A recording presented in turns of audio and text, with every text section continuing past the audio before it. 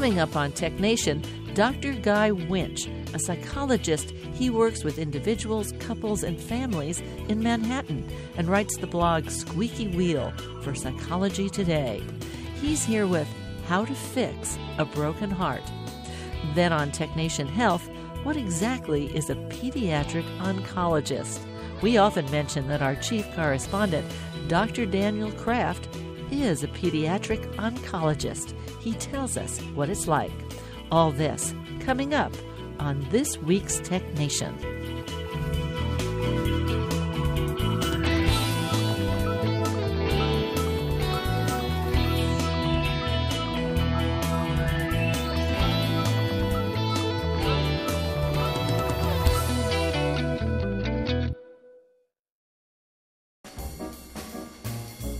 Let's Take 5 with Moira Gunn. This is 5 Minutes. Well, we can now decode the human genome. That would be anyone's human genome, and relatively cheaply, by the way. We often hear that as significant an accomplishment as that is akin to the value of having one telephone. Yep, if you had one and only one telephone and no one else did, then who are you going to call? Until the people that matter to you get telephones, and in the world, until everyone gets a telephone, your phone is just an interesting piece of tech. But today, with ubiquitous communications, if you're unreachable by phone, well, that would be a story. Also, the value of the telephone is about what you say on it, or these days, what you text on it, or it's transmitting photos or video. It's what you use it for. Why it matters relates to how it fits into your life or your work or whatever. That greater context and what we use it for defines and creates its value. Thus, no singular set of genetic data has much value, and even a whole lot of genetic data may have limited value, sort of like if the only people with telephones didn't want to talk to each other.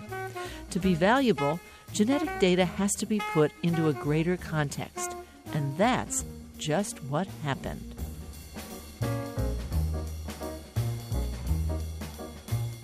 New York Times journalist Carl Zimmer writes about a study published in the journal Science, where researchers at Vanderbilt University School of Medicine were able to look at 225,000 patients from Vanderbilt's huge electronic medical record system. These were the people who had signed up as volunteers for genetic research. Two major points should be made here. The genetics data was just part of it.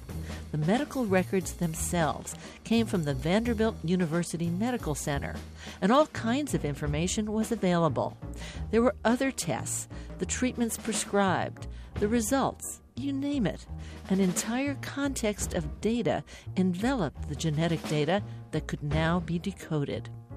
The second point is perhaps the more telling for what is going on today. You go to the doctor, and whatever you have has to fit into the diagnostic disease parameters we have. These identified diseases are a product of last millennium science, and even then could not include a great swath of genetic data. But today, it's a whole new game.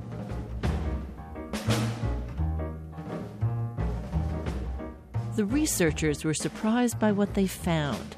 Diseases which normally require two copies of a defective gene to manifest themselves, that is, both from mom and dad, so you have no working copy of the gene.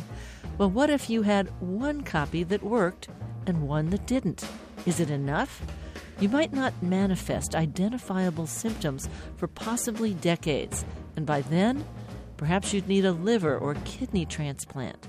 You were limping along with some low-level symptoms, and nobody could put their finger on it. So let's genetically test everyone. The researchers certainly thought that in the long run we should do exactly that. Decode the whole genome of everyone at birth. But is that realistic? Zimmer points out such a policy would create an unmanageable glut of genetic data. But that word unmanageable is in the present, with present-day technology. But look at it another way. It just defines the problem the engineers and computer scientists have to solve. And now that the problem is defined, they will. Just give it a little time. I'm Moira Gunn. This is 5 Minutes.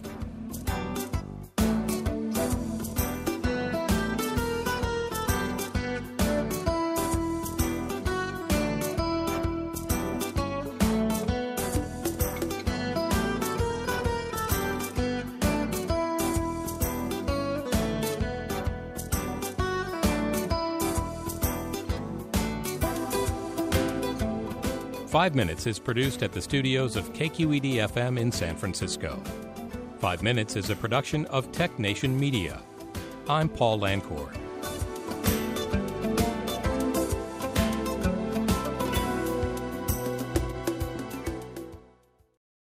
From San Francisco, I'm Moira Gunn, and this is Tech Nation.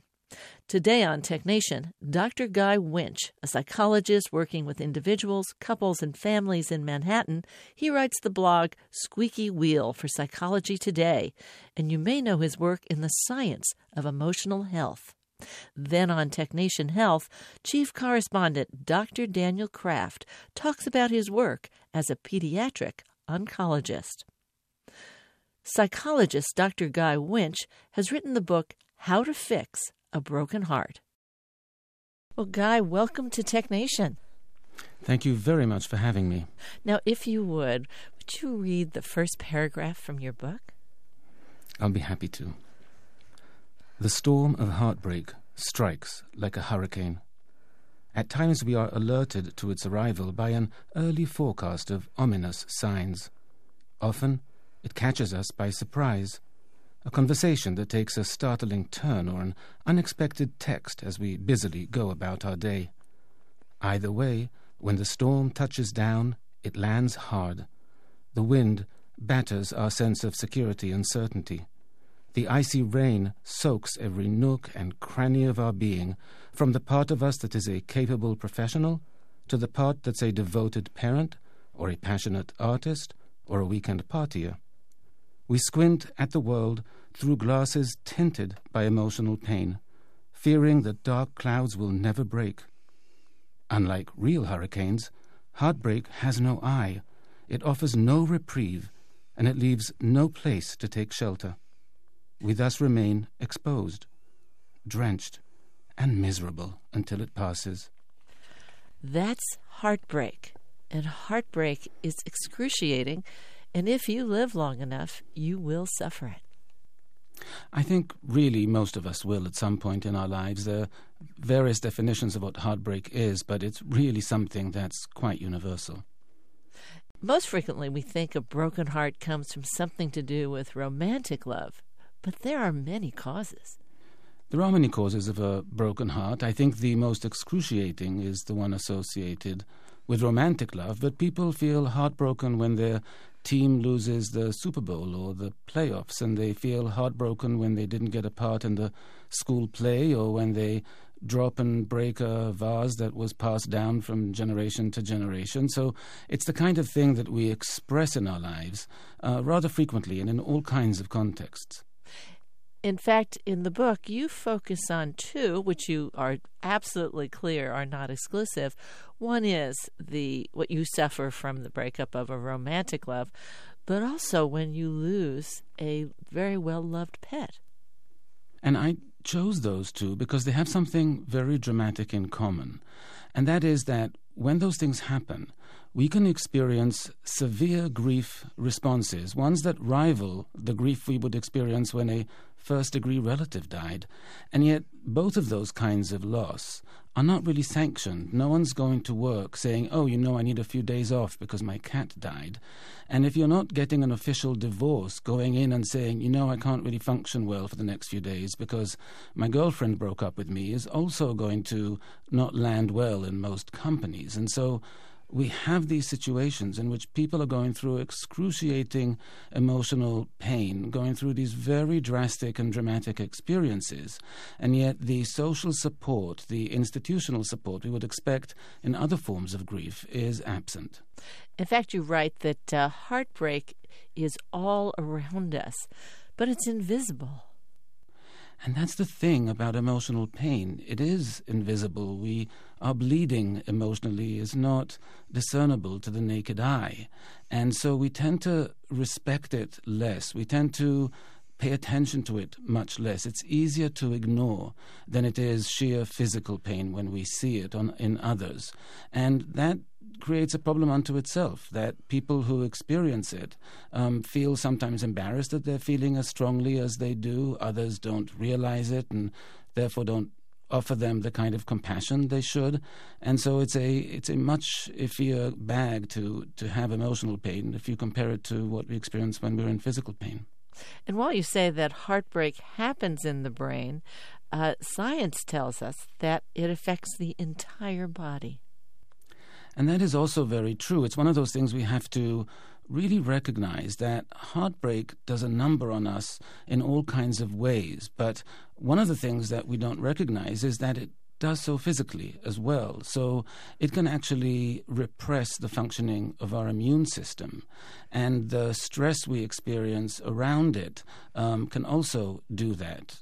In addition to that, there is broken heart syndrome. And that is a rare condition. It is rather rare. People shouldn't think, oh, that's what I have. It's rather rare, but it's a situation in which your broken heart can cause you to experience what looks like cardiac symptoms.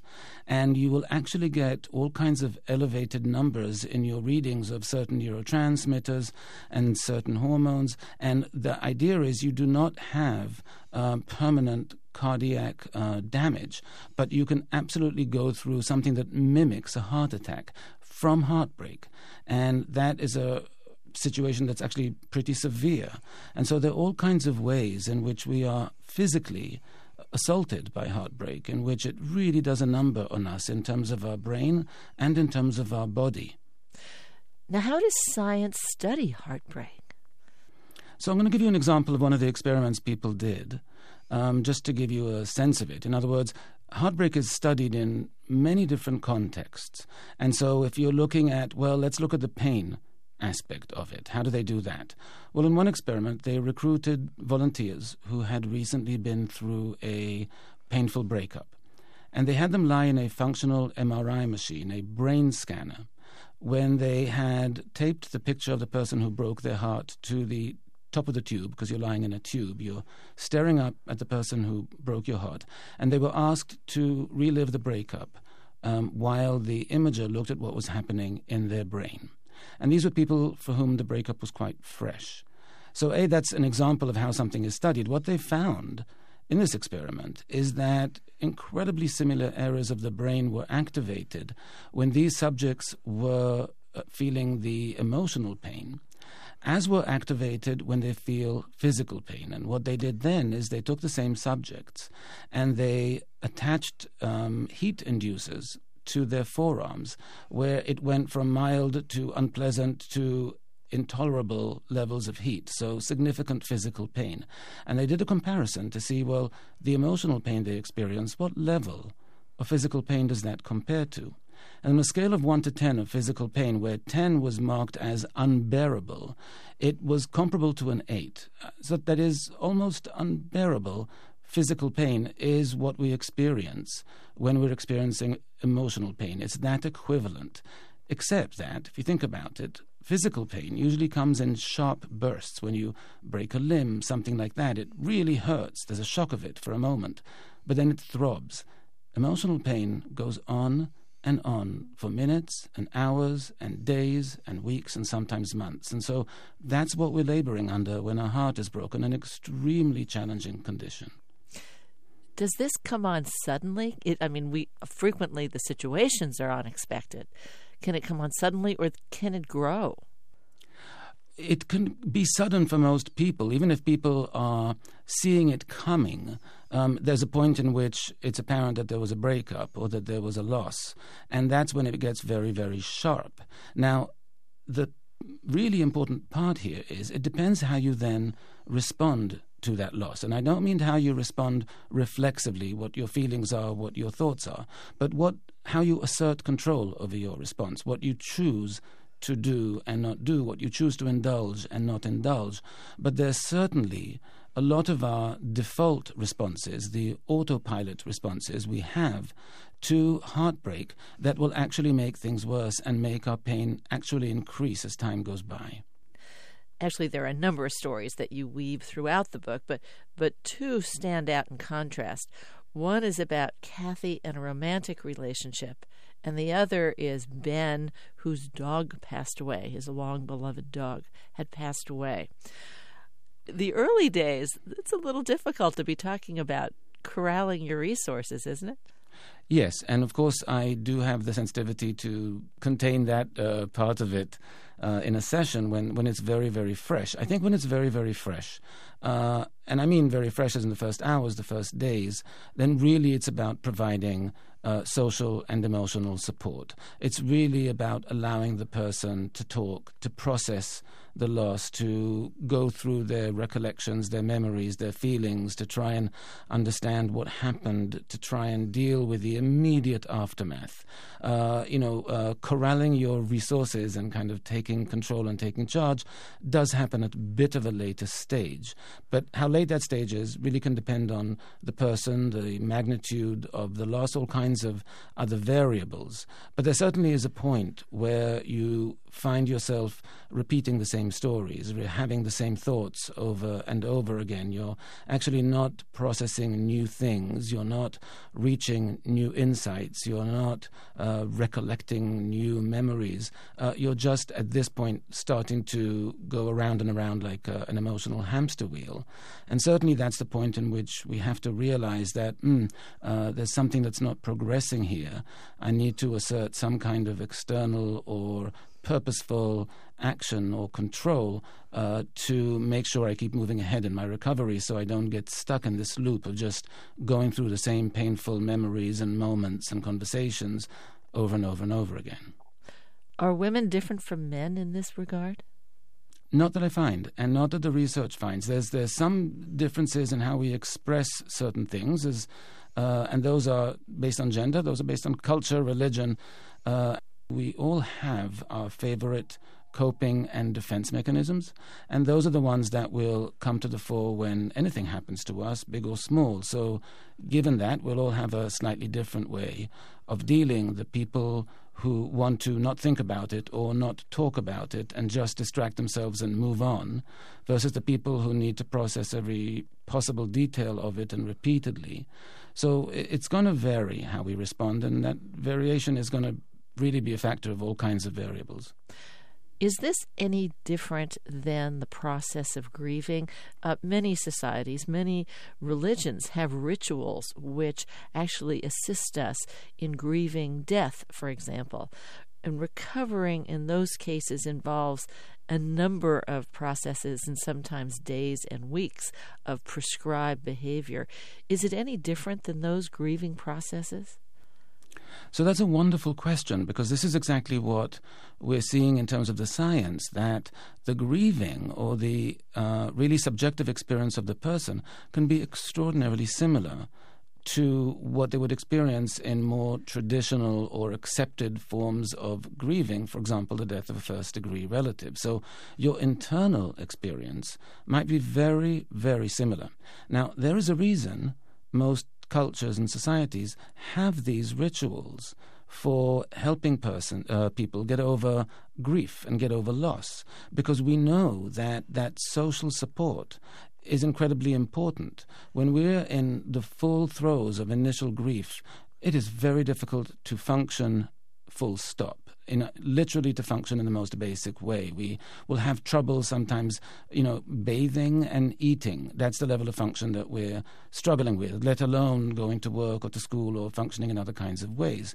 And this is where communities are involved. This is where communities come in many of these rituals for grief to assist with functioning as well as with support. And the statement there is about this is how affected we are by these kinds of losses. And then again, this brings me to the fact that when it is about heartbreak, when it is about pet loss, which for some people can be literally incredibly significant and as significant as any other kind of loss, they don't get all of that. They don't get people swooping in to help them with meals, to help them with functioning, to really be with them, see them through things, recollect, remember, process. All of that doesn't happen. So it just makes the situation so much more difficult and so much harder to get over, because those cultural rituals are actually really useful for the emotional and psychological process of grief. You're listening to Tech Nation. I'm Moira Gunn, and my guest today is Dr. Guy Winch, a psychologist. He works with individuals, couples, and families in Manhattan, and he writes the blog Squeaky Wheel for Psychology Today. You may well have read about his work regarding the science of emotional health. He's here today with How to Fix a Broken Heart. Well, a social media dating website may have gotten you into this relationship, but social media can be problematic in helping you recover. Social media is a double-edged sword, for sure, when you're trying to recover from heartbreak. Now, if you think about it, here's why it's a double-edged sword. There's a lot of options for support. You have a lot of people who can reach out to you, who can express concern, more than can really do so realistically by calling you or certainly by visiting you. People who are far away can reach out and offer support. But here's where it becomes tricky. When your heart is broken, your basic task of recovery, if you think about it, is to diminish the presence of that person in your thoughts over time. They are taking up probably 100% of your, thinking and waking hours at the beginning. And that's to be expected. But over time, recovery means that they have less of a starring role in your mind, that you move them along more to a character actor, then to a bit player, then to an extra, and then off the stage entirely. So the way to do that is to ask yourself, is the thing that I'm doing, the action that I'm taking, the thought that I'm having, is that going to help reduce the presence of this person in my mind or make it bigger? And the problem with social media is that we then have access to the person, to their life, to their posts. We can see them, where they're going, where they're checking in, what things they're posting. We can see videos of them sometimes. We can really get access. And it's not useful for us because it's going to be extraordinarily tempting to stay in touch, quote unquote, via the person's social media accounts and their pages and their updates. And that is something that it can satisfy our curiosity insofar as we have any, but it's really going to be bad for us because it keeps that person front and center in our thoughts and in our minds. And when we see, as we will, that they are not in the pain that we are in, primarily because people don't usually post that on social media, even if they were, but they're the ones who broke up with us, so they're not likely to be. And when we see that, that's just going to make us hurt more. It's going to make us feel more victimized. It's going to make us feel worse. And so it's not a good thing for us to see, but the temptation is powerful. And so that's why it's a double-edged sword. It can be a tool for support on the one hand, but it can lead us down too many rabbit holes on the other. So once you're over the initial shock, those early days, weeks, whatever the initial overwhelming, paralyzing emotion here, then one of the things that tells us, then the next job, if you will, is to do everything so that it will not take up real estate in your mind, in your emotions. Is that accurate? Absolutely. Absolutely. Now, and here's why that happens, by the way, because you are working against a foe here, and your foe is your own mind. Because the way we evolved, there is a much higher survival value on avoiding negative things than on seeking positive ones. And so our mind evolved to make us remember threats. And if something hurts, think of if you touch a hot stove as a child, that's really going to hurt. And every time you see the hot stove thereafter, you're going to think about it because it's very important for your mind that you remember, ooh, that was painful, don't do that again. Now, that works wonderfully when it's a hot stove or when we hear a growl in the bushes and we are, nomadic hunter-gatherers. Terrific mechanism. But when it's about our happiness, when it's about, I need to get over this heartbreak so I can seek love again, then our mind has a different agenda. Our mind's agenda is, wow, this hurt so much, I'm going to make sure you won't forget it. I'm going to remind you of this as much as possible. I'm going to keep it fresh in your mind as much as possible. I'm going to keep the pain as fresh as I possibly can. That's my only way of making sure you don't make this mistake again. But this mistake, insofar as falling in love is one we do want to be able to make again. So we have to recognize that our instincts in these moments, and again, you're absolutely right, after the initial shock of it, at that point our instincts and our gut and what happens in our head is most likely going to be working against our purposes and not in favor and support of them. And that's when we have to kind of assert control over what's going on. Many times it's easier to observe in others rather than our own experience. And we've all seen in others going through experiences like this, that they go after the details again and again. And you say this behavior is like a drug addict. And that's another interesting experiment that people did here, that they looked at the brain of people who were heartbroken.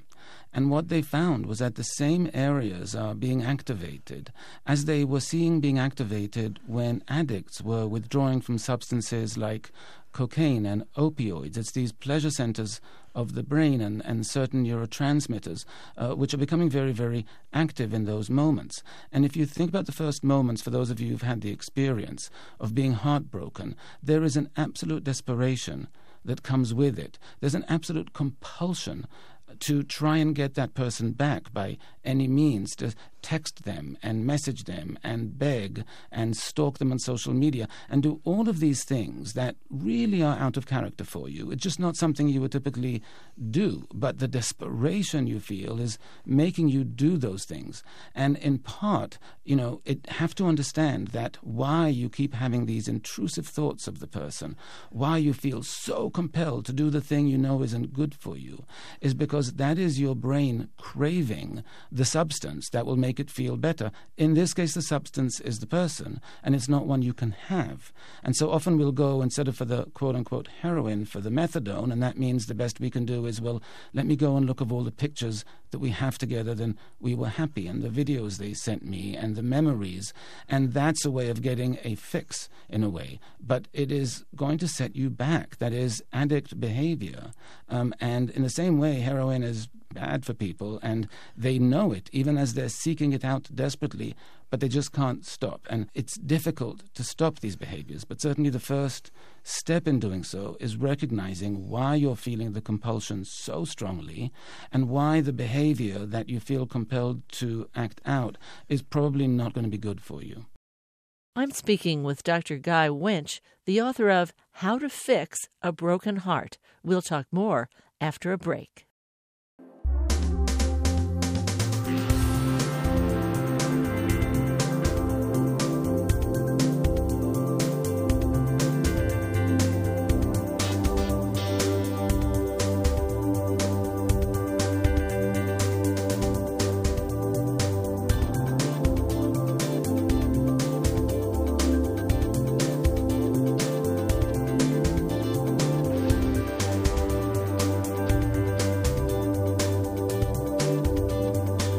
Podcasts of TechNation and TechNation Health are available at NPR One, iTunes, Stitcher, and other podcast syndication outlets.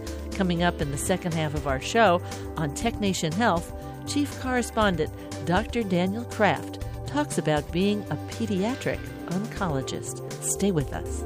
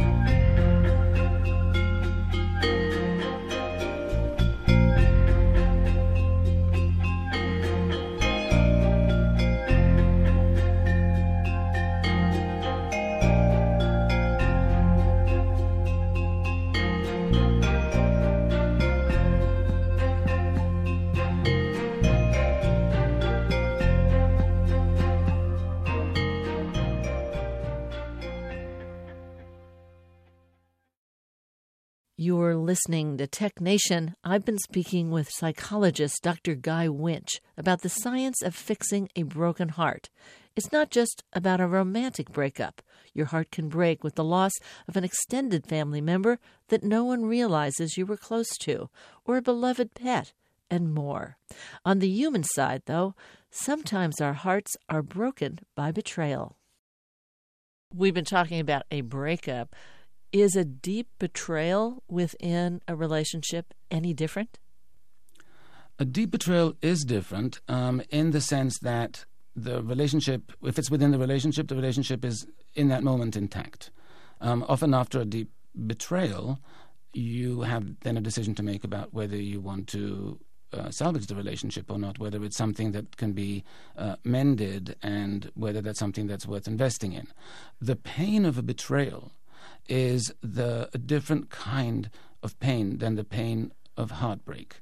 It is extraordinarily painful. You feel as though you've lost something for sure, and what you've lost is your idealized notions of what the relationship was and who that person was, because you never thought they would do that and you never thought it would happen in your relationship. There's all kinds of reckoning that you have to have and that you go through in that circumstance.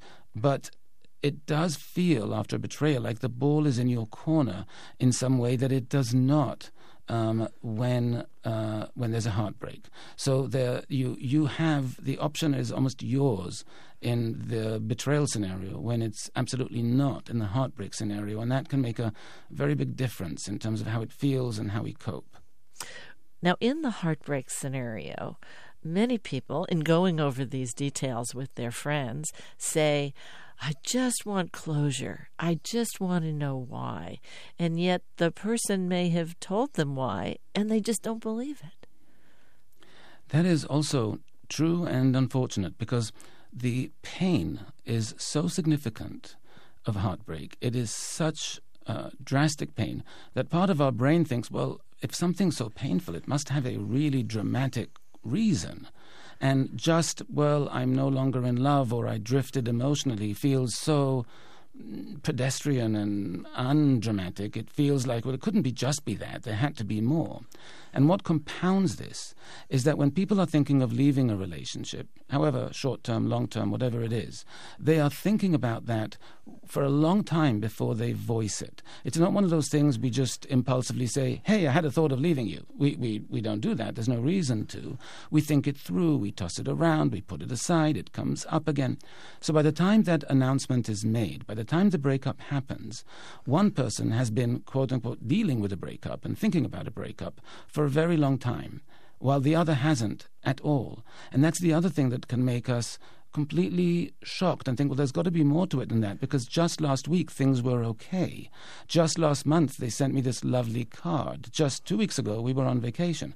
And that is true, but things weren't okay. They were just not ready to tell you that they were not. And so they were faking it. They were hiding that. And so that's why to you it seemed like, well, how could they have been so expressive and so present and so loving one week and be so switched off the other? And again, it's misleading. They weren't. They were just faking it until they felt ready to tell you. And that's how we break up. No one is going to say it until they're reasonably sure that there's something worth saying there. But it leaves the other person feeling so bewildered and sure that, well, something must have happened then in that last week between the last time they said, I love you and I want to break up. But they have to realize nothing did.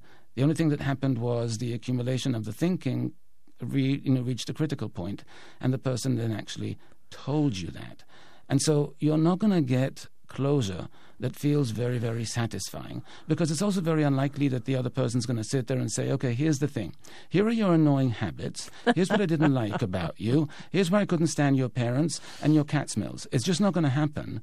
And so you're never going to get that. You have to accept that the satisfying explanation is not going to be forthcoming. So just deal with the best one you were given, or the best one you can come up with, and put that matter to rest. It's one thing to have the breakup of a relatively short-term relationship, but for those that break up with long-term relationships of any sort, marriage or just simply a very long-term relationship, what is so important about that breakup as opposed to the short-term one?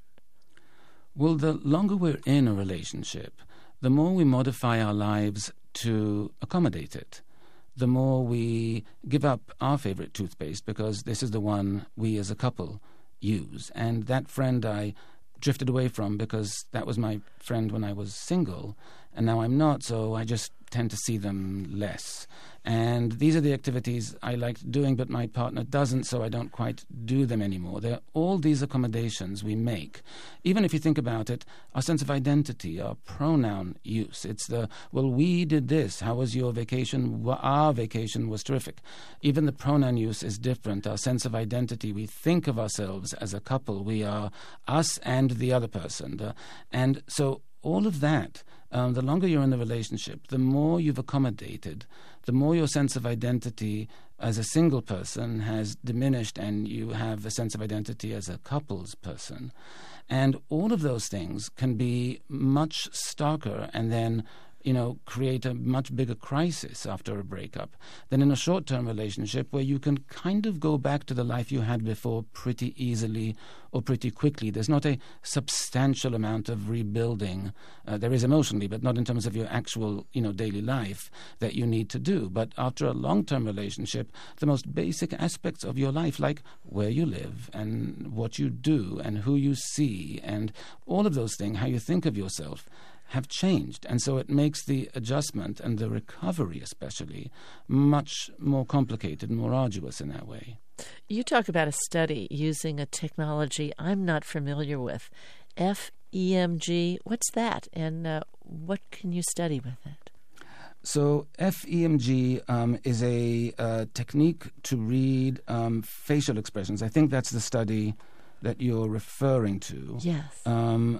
And the study was actually looking at self-concept, and it was looking at how quickly do we recover our sense of self, our sense of who we are after a breakup, and what does that say about our well-being after a breakup. And the study was done both by questionnaire and by looking at these very, very minute facial responses, which indicate emotional reactions but are not discernible to the naked eye. And so they had this cross-validation of their findings, both from questionnaires and from the from the readings of these facial muscles and facial structures. And what they found is that the people whose self-concept was less well-formed, was less rehabilitated after the breakup, had weaker emotional well-being. In other words, the idea of reconstituting your sense of self and your self-concept is one that will help you in your recovery and give you a stronger sense of well-being and stronger self-esteem and better emotional health if you really make that adjustment in your recovery, as opposed to people who had not made that adjustment yet. And that technique was just one they used to verify responses, because it does catch these minor muscular changes which can then be indicative of the person's feelings about certain things. Ooh, we can see it in your face. There's good science. No. We cannot. That's my point. The naked eye cannot. You've got to walk around with a big machine, which we're not doing. So we can't see it in your face. Darn. We've been talking about humans, and we've talked a little about losing a pet. But that's sort of a black box, losing a pet. Some people and some pets are far more connected than other people and other pets. So can you talk to us a little about how connected humans are to their pets? Yes, and I think that you're completely right. In other words, our relationship with pets really runs a broad range of emotional involvement and connection, and how integrated they are into our daily lives. There are people who have pets that are not that attached to them. They're kind of, they probably love them and all, but they're not an integral part of their daily lives. And I'm in New York City. I work with a lot of people who, despite this being such a big city, do not have a wide circle of social relationships and familial relationships. And what they do have, they're living alone, but they live with a dog, or they have their 2 cats. And these pets are not just pets for them. They consider them family members. They talk about them as family members. They're not ashamed to call them family members, and they literally feel that they are family members. They are their immediate family. And unlike their other immediate family that they see maybe once a year when they go home for the holidays, or they talk to once a week or once a month, these furry, or not furry, some, not all animals are furry, but these pets who are family members are part of their daily life. They see them every day. They get their unconditional love and support all the time. You know, they get exercise because they take the dogs to the dog run, and they feel good because they take care of their cats, and that makes you feel good when you caretake another animal. And they sit and they, watch TV with their pets around them, and they sleep with their pets in their bed, and they post pictures of their pets online and are members of groups with similar breeds or animals, and a big part of their life is about their relationship with their pets. And so if their pet dies, it is going to be a massive, massive blow. Their heart is truly going to be broken, and they're going to take it extremely hard. And unfortunately, a lot of them are also going to feel silly for feeling that bad, because after all, it's just an animal, it's just a pet. And when people come to me and talk about these things, they almost always say, well, this might sound silly, but, or you're probably thinking I'm being stupid or childish or ridiculous, but. And I have to reinforce incredibly strongly that there is nothing silly or childish or immature about feeling bereft when an animal that was such a significant part of your life, provided so much companionship, such consistent and unconditional love and support, and did so much for you. When you lose that animal, and sometimes after 15 years, 20 years, years of your life, yes, it's devastating. There's nothing silly about that. Now, there's lots you can read in this little book, this TED book. But one thing I wanted to leave on is, when can you healthfully go out and seek a new partner or a new pet, and when is too early? I think you need to do it before you feel ready, because we're going to feel ready at a much later point than we probably are. And now, if you're trying to go on a first date and you're sitting there through the first date talking incessantly about your ex and crying, you're not ready. But if you are thinking, oh, well, this one looks kind of interesting, maybe I'll swipe right on this one, maybe there's room, then maybe you are ready. In other words, it's a trial and error process. And it's all right to go out on a casual date for a cup of coffee. And if you feel like you can't even fake it, then you're not ready. And if you feel, I can fake it, but even though they were great, I just have no interest because I'm not quite there yet, then you're not quite there yet. With animals, I think the sooner you can feel that you can get another pet, it will probably help. We know from the research that getting another pet and getting back into dating when you can does help. It does help you move forward. So you just have to have your finger on your own pulse of, is that something I can, do and then come around to? But if you actually just wait until you feel, well, now I'm ready, you probably were ready a little bit before. So when it comes to pet, I would do it sooner rather than later if you can. And when it comes to dating, as soon as there's minimal interest, even with great skepticism, but minimal interest in maybe meeting someone new, give it a try and see. Well, Guy, Dr. Winch, thank you so much for joining us. I hope you come back and talk to us again another time. It's been my absolute pleasure. Thank you so much for having me. My guest today is Dr. Guy Winch. The book is How to Fix a Broken Heart. It's a TED original published by Simon & Schuster. I'm Moira Gunn. You're listening to Tech Nation. Welcome to Tech Nation Health, reimagining the future of health and healthcare with the emergence of new technologies and breakthrough science. Today on Tech Nation Health, what exactly is a pediatric oncologist? We often mention that our chief correspondent, Dr. Daniel Kraft, is a pediatric oncologist, and we've come to find out not everyone knows what that means.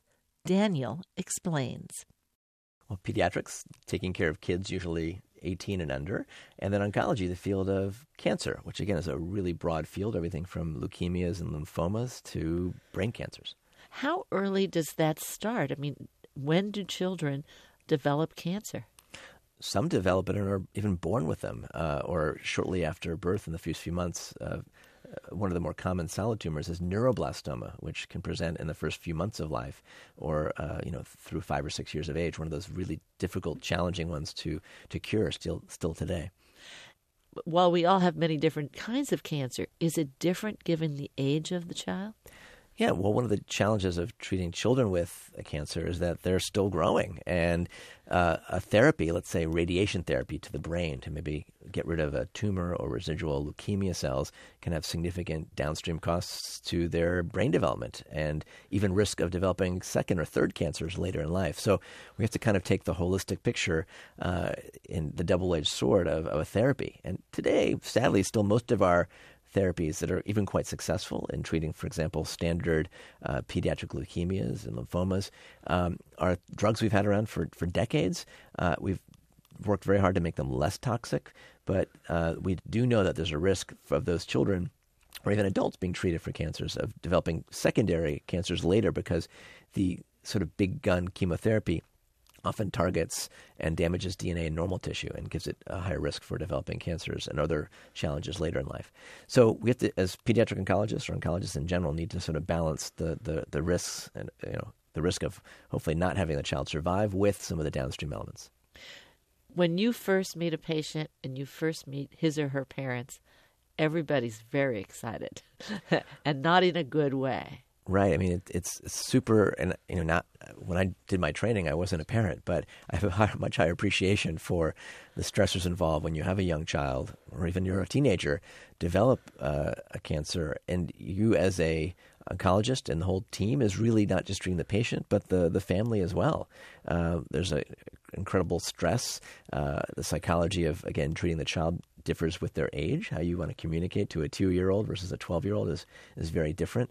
And, getting up to speed with all the things that happen from the diagnostic period through therapy to follow up to the often many years of waiting to make sure that cancer does not come back is a whole family-based integrative process. Give us a profile of the various responses you get from parents, because I'm sure you get many different reactions, if you will, and you've got to deal with each of them differently. Yeah, there's just like each of us have different personality types. The parents, the family unit, including the sibling elements, play a role. Some are, we're going to go full guns. We're going to go and we're going to beat this and treat it as a.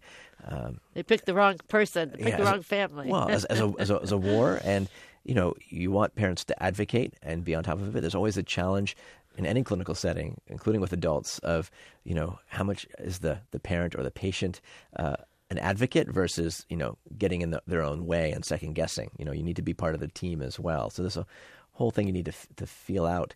And the best patients are, and their family members are curious, they're proactive, they engage, they get second opinions, but they're not sort of sometimes treating the clinical team and staff in a hostile way. Partly because they're so stressed out and have so much, challenges in managing both the diagnostics, the therapy, which doesn't always happen in the hospital, but at home, learning to change IVs and antibiotics and when to be worried. A lot of things at play here. And we now have great support from social workers and others, and realize that, again, it's not just treating the disease itself, it's treating the individual child and their family as a unit. What about when English is a second language? Yeah, another huge challenge, which technology can play a role in. We're often bringing translators in person and by phone, but now projects out of Google and others, you can literally translate on your smartphone almost in real time. So we're having some enabling tools and technologies, including how you educate a child or a parent about their disease. They can visualize it now in 3D on their tablet. They can play video games, one developed by Hope Labs, particularly for adolescent patients, cancer patients, often weren't staying on top of their medications. They could play a game called Remission, where they would literally shoot the cancer cells and try and raise up their white blood cell counts. And that actually had a beneficial response in terms of taking the medications and eventually on survival. So lots of ways to engage. You need to engage folks with where they are, including their age, language, culture. And also to put it in context of particularly in pediatric cancers, this is where we've made the most progress in cancer in general. That's just translated to cancer in general. That in pediatric oncology, cancer specifically, we probably made the biggest gains in cancer across the field, which have now translated from kids to adults. And part of the reason is because almost every child, at least in the United States and Europe, is part of a clinical trial. They're treated in academic centers. And every child helps add to the data and is part of a trial. Even though maybe the pretty standard treatment, we may tweak path A versus path B, slightly modifying a medication or anti-nausea element, and that keeps advancing the field. In the early 1960s, 80% of children with the most common form of cancer, called pediatric ALL or acute lymphoblastic leukemia, died. Now it's 90+% are surviving long term, and that's because almost every child's been on a trial. In contrast, in the adult cancer world, I think it's less than 20% are part of any academic trial, and so one of the big potentials is to take lessons from the pediatric world, apply it to adult, and crowdsource, enable almost anybody to be a data donor, whether they're fully involved in a clinical trial or donating the genome from their cancer. Lots of ways we're going to help all ships rise in the world of approaching cancer, including picking it up early. We know in most cancers, including in children, they present with late-stage disease. It might be late-stage leukemia, lymphoma, ovarian, prostate, pancreatic in the adult world. If we can pick it up early, that's the stage where we can make a big difference. I'm involved in a new Cancer X Prize that we're developing, xprize.org/cancer, where we're going to hopefully launch in 2018 a new X Prize for new ways of cheap, early, and accurate cancer screening that can be applied from Tennessee to Tanzania for under $24, for under 24 hours, as easy as a urine dipstick for pregnancy. That's our sort of guiding sort of vision that can make a difference across the cancer spectrum here in the developing world and around the planet. When you first became a pediatric oncologist, they said, okay, here are the odds. We just talked about leukemia here. Here are the odds. Here's the general prognosis. To today, what's changed other than leukemia in terms of outlook? Well, leukemia, lymphoma, the solid tumors, the whole field of cancer is shifting quite dramatically in this new era of big data, omics, machine learning, targeted therapeutics, immunotherapy. We're now not just looking at that, let's say leukemia or other tissue underneath a microscope and saying, oh, it's T-cell ALL or B-cell, two subtypes of leukemia. We're now sequencing it. We're now able to look at all the proteins on the surface and start to apply, again, the crowdsourcing of thousands of patients to understand what the risks might be. Who's a high-risk patient? Who's a low risk? And to do that in real time. Now that with the explosion of all these biomarkers and genomic pathways, it's nothing that I as an oncologist or even a whole team can necessarily wrap their heads around. So we're starting to apply artificial intelligence and machine learning to hopefully help with both the diagnostics and picking the right cocktail of therapeutics. And as we're moving into this really exciting era of sort of immuno-oncology, how to apply that at the right form, or even identify cancer stem cells, which often seem to be the bad actors, and hopefully take cancer from what's often a death sentence to something that, like an HIV, has moved to being a death sentence to more of a chronic disease where it's treated with a cocktail of medications that can keep it at bay for life. Were we guessing before what was metastatic, what was not, what was fast-paced, what was not? Not always guessing, but we'd often wait for a patient to relapse when they had a big lump or, that's not good. Or leukemia cells coursing through their veins. Now in the sort of molecular era, we can find that 1 in 10 million cells circulating through the blood that might indicate that leukemia or other, in the case of leukemia, is coming back, so that we can sort of whack it down again earlier. Same thing now with the ability that has transformed the era of prenatal testing. Instead of doing amniocentesis, many young mothers or mothers early in gestation are not having a sample of their amniotic fluid analyzed for cells from the fetus, but we can look at circulating DNA and determine does that unborn child still potentially have a genetic disorder like Down syndrome or others. That same technology is being applied to looking at circulating DNA that might be shed from tumors. So there's several companies, one called Grail, one called Guardant, and others that are starting to look at that process so that we can hopefully not just pick up relapse of cancers, but diagnose it super early from a blood biopsy, as simple as a blood test. And that, again, is going to be quite transformative across the world of oncology. All of these things have been emergent here. but the rate of change is a little difficult to predict. What will the pediatric oncology patient be like 5 years from now? Sometimes it's not about newer chemotherapy or T-cell immunotherapy elements and some of the exciting, therapies, but the wrapper we can provide around the patient and their family and connecting the dots, the sort of digital wrappers, this era of digital health. We're starting to see the first advent of sort of apps that can help support the patient and their family. One of the most common side effects of giving chemotherapy today to a child or adult is that the white blood cell counts go down, and they might get a fever and an infection. And we spend a lot of time and money tracking them down and getting blood cultures and bringing them to the hospital and giving antibiotics. What if you could send them home with a little wearable patch that tracks their temperature and an app that can see changes in behavior early, proactively get them taking an antibiotic before they end up with sepsis, which can be deadly? How do we provide the family and the patient tools to understand the disease, stay on top of their medication and other elements, and personalize that and have these feedback loops that are there? So a lot of healthcare is still driven by fax machine. It's very inefficient. You're still making phone calls and on hold to get that follow-up visit. I think we can connect the dots in smart ways, particularly in the oncology world, to improve outcomes. In fact, a colleague I trained with at Mass General, Ethan Bash, they published early in 2017 that an app that helped track patients' symptoms and how they were doing and provided the feedback loop to clinicians improved survival dramatically, as more or better than some drugs. So this digital wrapper, I think, will be applicable for kids with cancer and adults and in many diseases. I love this vision. Once we detect it, you enter the digital space. We're going to monitor you 24/7. Yeah, this area of connected, mobile, digital health, again, as I've said before, those are all buzzwords. We'll just soon call it health, but it does, or medicine, but it does give us the ability to be more proactive and connected and to use that explosion of data, whether it's your sleep, your omics, whether you open your pill bottle or not, and use that data to personalize prevention, diagnostics, and therapy. Thanks, Daniel. Thanks, Myra. Dr. Daniel Kraft is Chief Correspondent of TechNation Health and the founder and chair of Exponential Medicine.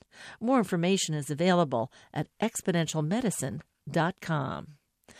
Every day in the United States, 43 children are diagnosed with cancer. It affects all genders, all ethnicities, and all socioeconomic groups. And over 30,000 children are currently in treatment.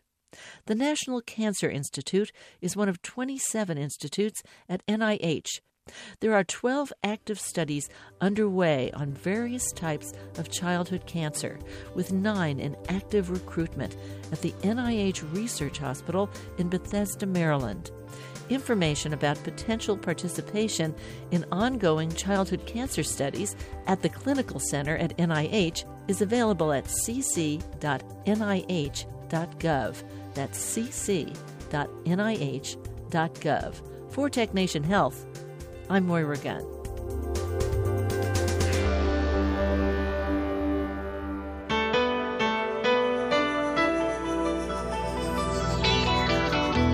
TechNation and its regular segment BioTechNation are produced at the studios of KQED-FM in San Francisco. Executive producer is Matt Gardner. The director of technical production is Monty Carlos. And audio engineers include Howard Gelman, Seal Muller, and Larry Upton. Our theme music was composed by Ann Nachtrieb-Zessiger and Robert Powell, with title creation provided by NameLab Incorporated of San Francisco. Program information and Internet audio is available on the web at technation.com. TechNation and BioTechNation are productions of TechNation Media. I'm Paul Lancourt.